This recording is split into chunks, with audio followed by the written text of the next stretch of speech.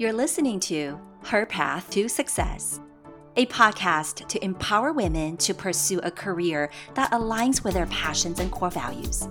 We encourage women to show up, take actions, and thrive in their own ways. If you're looking to get inspired and expand your mind, you are in the right place. Hello, everyone. Welcome to Her Path to Success. This is your host, Peggy Wu. Today, I'm excited to introduce you to a friend, colleague, and former coworker. My special guest is Karen A. Clark. She is a multifaceted woman, a matriarch, a professional, an artist, and a philanthropist. I first met her when we both worked at City National Bank, where she still serves as the Multicultural Strategies Manager. One of the things that impresses me most about Karen A. is her unique ability to merge her button-up professional role in finance with her creative side as a musician, artist, and author. In this episode, she explains how the two sides of her personality have driven her and helped her to make huge impacts in the world. If you are striving to find more balance in your life, this will be an inspiring and motivational listen for you.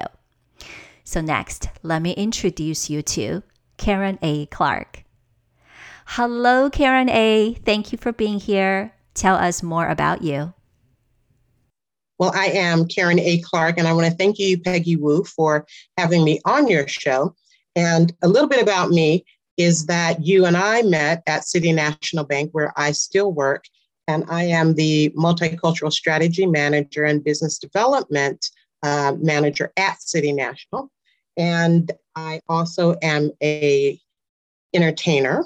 I don't like to say, singer or dancer, because it's when you put the whole thing together, you get my vibe. So I'm an entertainer and a producer.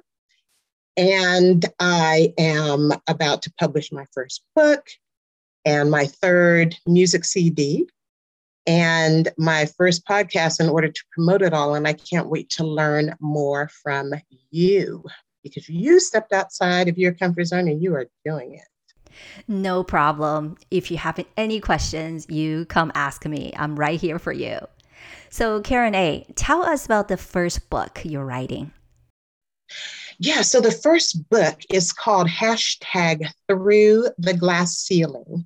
And it's all about my adventures in corporate America over this past, 3.5 decades, dealing with C-suite individuals, right? And it's my adventures in traveling all over the country and all over the world, and international and domestic assignments, but being thrust into that C-suite level at a very, very young age, just by, circumstances.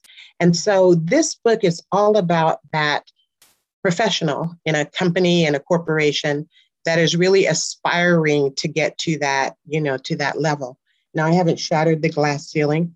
I've always been, a layer removed from the CEO, which is very comfortable for me, but because of the nature of the jobs that I do, I operate, at that C-suite level with CEOs and vice chairmen and, the executives that run the company. And it's been a fascinating journey. And I've been in divisions. I started in commercial real estate, and I moved into corporate diversity in an international assignment. And I've been a personnel generalist in human resources, and I've managed community reinvestment for a bank. I started a multicultural marketing program for the 5th largest bank in the United States. And here I am at City National, where I've had a ton of career firsts and career highs. And I've had a lovely life. I've been able to merge my artistic side with my business side. And it's just been a really good, fun time. So Karen A., I want you to travel down the memory lane and tell me, how did you first get into banking? I was always one of those people who was so practical. I thought I had to have a backup plan. And so instead of just studying, dance, theater, all of that sort of thing in college, I majored in economics so I could have a backup plan, and I minored in all the other stuff. And I also got married and had 2 children before I graduated from college with my husband and I. And he was taking our kids to class on his fanny pack, on his little backpack, but it was actually in the front. He had a front pack. And so I was doing a lot in college, right?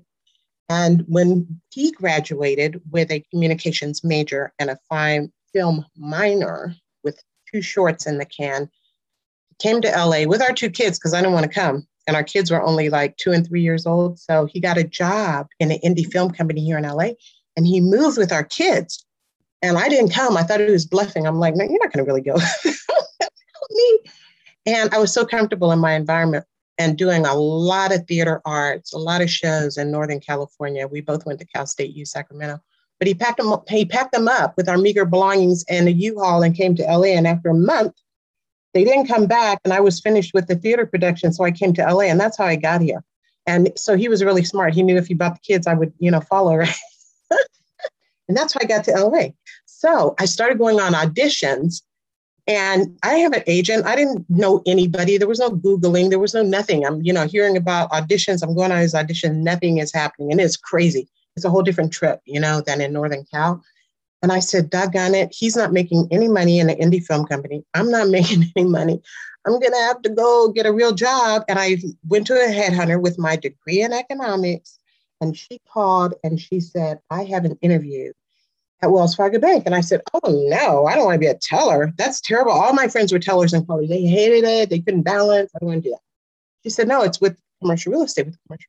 And that's how I ended up with a career in financial services, but I never stopped performing. And my husband, he and I wrote plays. We produced them in many churches around the city. And then we started an independent record label, Seasick Records, and we produced 3 artists, including myself, and, started putting out some CDs.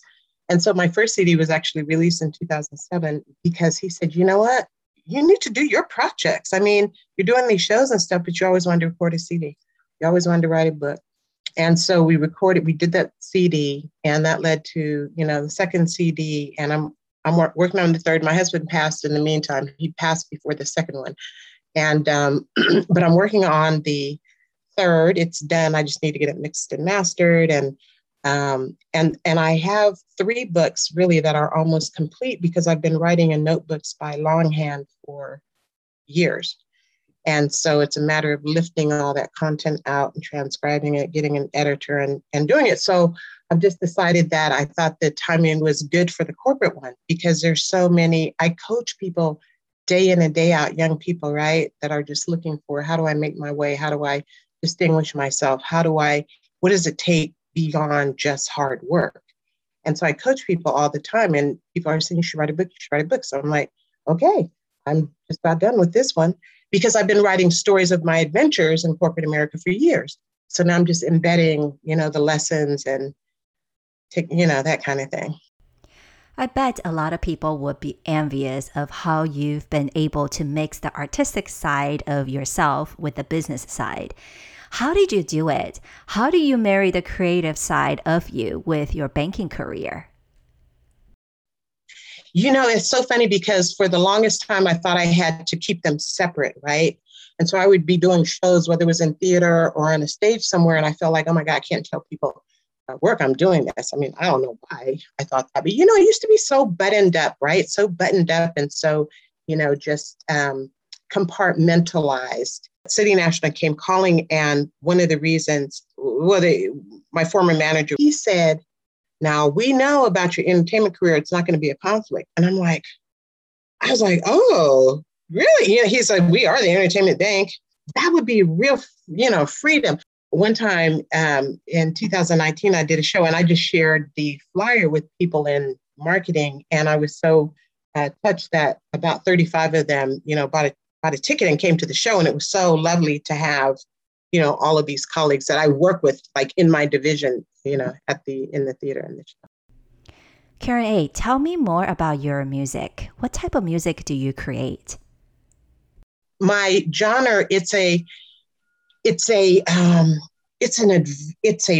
adventure on stage, and I call it. My current show is Tales, It's called Love Stories, Tales of an African Queen. And it's really all about my life. So every song is a story, but my genre is really a real sassy, sexy spoken word with hooks. So I got, three background singers and, band. And it's a real, interacting with the audience and telling stories that people can, really relate to, just fun stuff, some sad stuff, that kind of thing. And my two sweet spots are jazz festivals and intimate, supper clubs. So now I want to change gear and ask you, what do you love about your banking job? Yeah. I'm going to tell you what I love is I love working with the people. And I love the fact that it is so small, you can really touch people and you can really impact people and you can really get to know people. And when I first joined City National, that is what scared me because I had come from the big banks, Wells, Bank of America, US Bank. And there was comfort in those big numbers, especially in a high profile position, right? Because it's kind of like, people are going to be looking at me anyway. I don't want everybody looking, what if I make a mistake, or what if, and so when I came to City National and I found out at the time, there were only like 3,500 colleagues. I mean, there's only 5 now. And I was like, oh my God, everybody's going to, it was almost like I was afraid to send out an email or, because it's like, how many eyes are going to look at this and see, the mistake? And there's nowhere to hide, in other words, there's nowhere to hide. In some of the banks, you can go try something, because they're so big. Let me go try this initiative over here, this pilot. If it doesn't work, okay, I'll come back over here.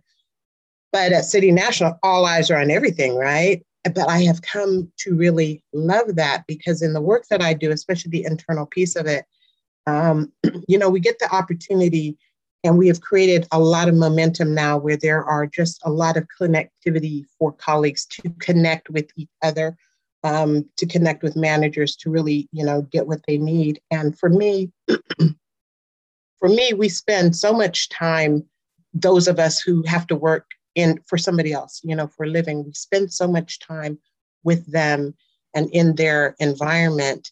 It's lovely when you can have a role in crafting your own environment that you're spending so much time in every day and create connections that are meaningful to you beyond, that work. And also find somebody or find people that can help you even bring meaning to that work beyond, reaping benefits for the company. Of course, we all want to satisfy the shareholders so we can get paid. We also want to know, I think, that in a 40, 50 hour, sometimes 60-hour day, that the work that we're doing is really impacting somebody in a positive way, right? And when I was at another bank, the CEO there used to say that to us, folks that worked for that bank, he said, we have the best jobs ever because we get to help people make dreams come true. And when you think about it that way, right, helping to bridge that wealth gap, helping somebody to send their kids to college, helping to, get that dream home you've always wanted or that vacation home you never thought that you would be able, to get to get that student loan so that you can, maybe bring your whole family up, right? That brings me great pleasure. And to be able to help an individual to, to find out what are their best features and skill sets that they can use to grow their own career for the good and for the purpose of being able to help somebody else gives me great pleasure. And so, that's what I love about my job. And I've just been fortunate for so many decades to be able to be in a position to help people, and the other thing I've learned about corporate America is there are always going to be challenges. You can leave one and go to the other. You're going to run into those same challenges. So at some point in time, if you want to do this work, if you want to be impactful, you dig in and you choose your battles in order to try to figure out how to win some wars, right? What is the best advice you've ever received during your career? Yeah, and there's a couple, but this one always stands out, and I talk about it frequently. In fact, I was just talking about it last week, and I wrote about it in one of the chapters of this book. But when I got my first management assignment, at Bank of America. And it was in a commercial real estate group, construction lending. And I was, maybe, I don't know, 30-ish, right around 30.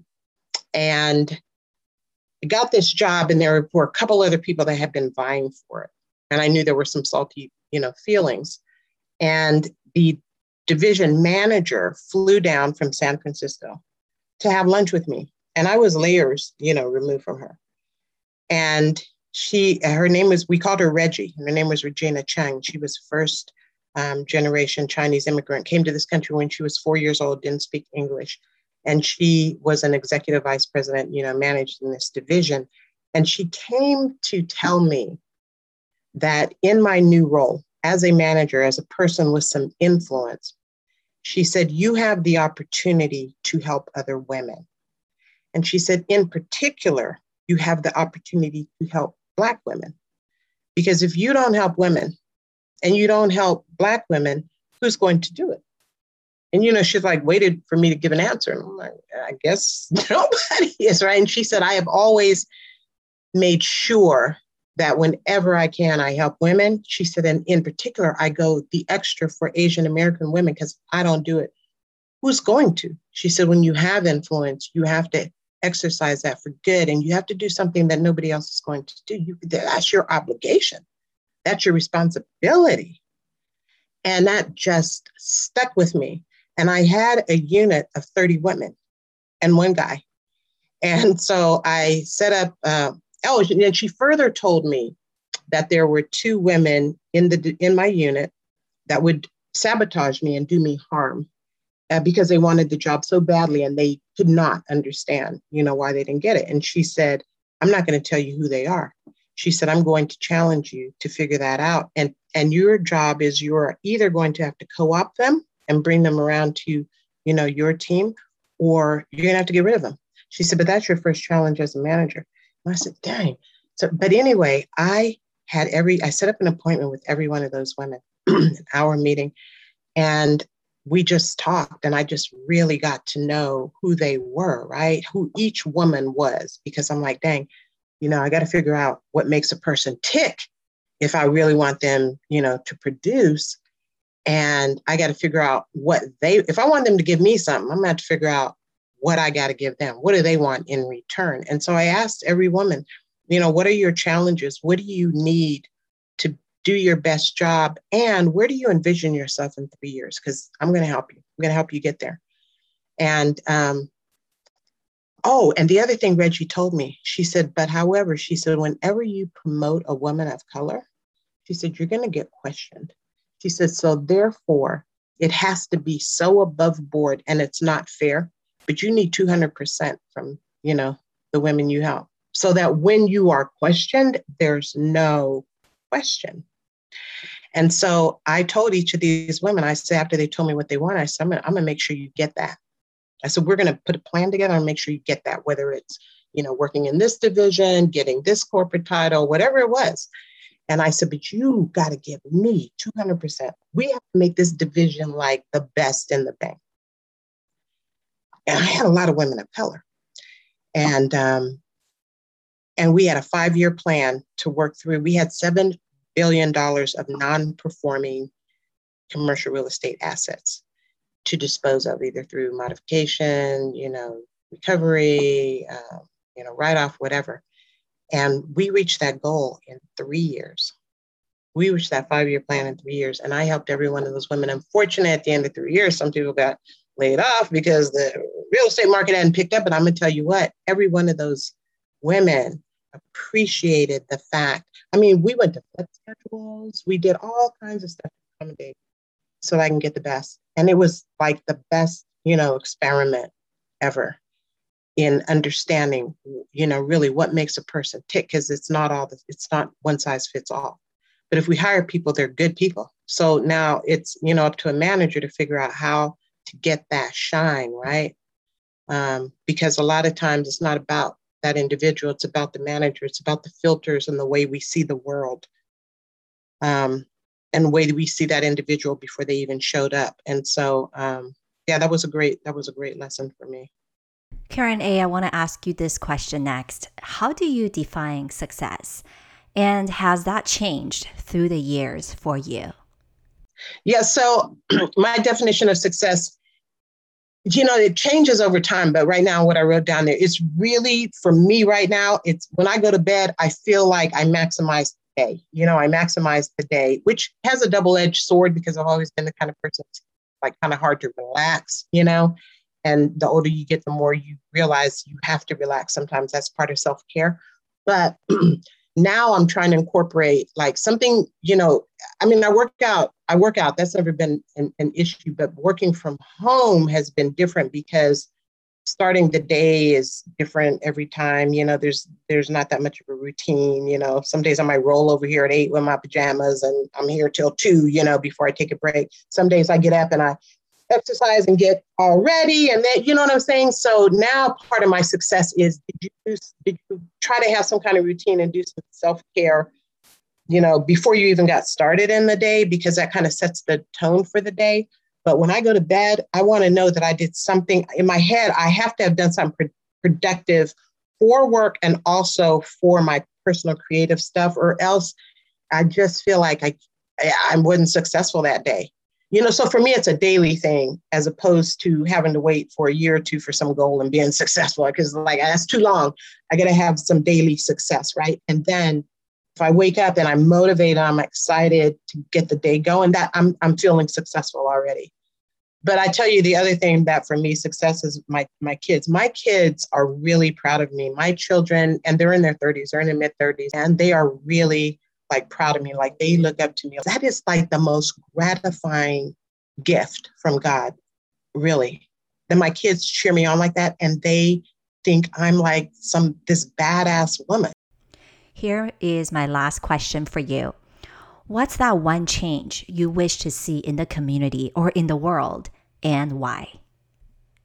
So, I put down 2 or 3 because one is so hard, but let me just encapsulate it. The one change is if people could just be kind and tolerant to each other. Oh my gosh, just that would go so far. It would go so freaking far if we were compelled to be kind to each other. And, do something when you can. Just do something every day. Do one little small kind thing for, dang, what's so hard? What's so hard? So many other things would fall into place, Yes, I agree. Thank you so much, Karen A. I know so many of our listeners will be inspired by your words, your insights, and your career path. My hat's off to you, Karen A. Thank you, Peggy. I appreciate you reaching out, and we definitely have to stay in touch. And I'm going to lean on you just to get a tip or two on getting my podcast going.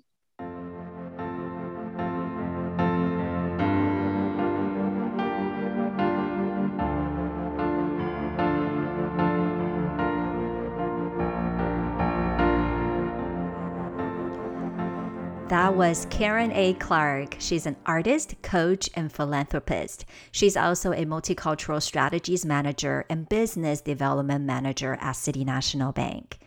I admire her ability to balance between a demanding career and her passions. Her story tells us that you can still pursue a dream outside of work, even if you are working in the corporate world doing a very demanding job.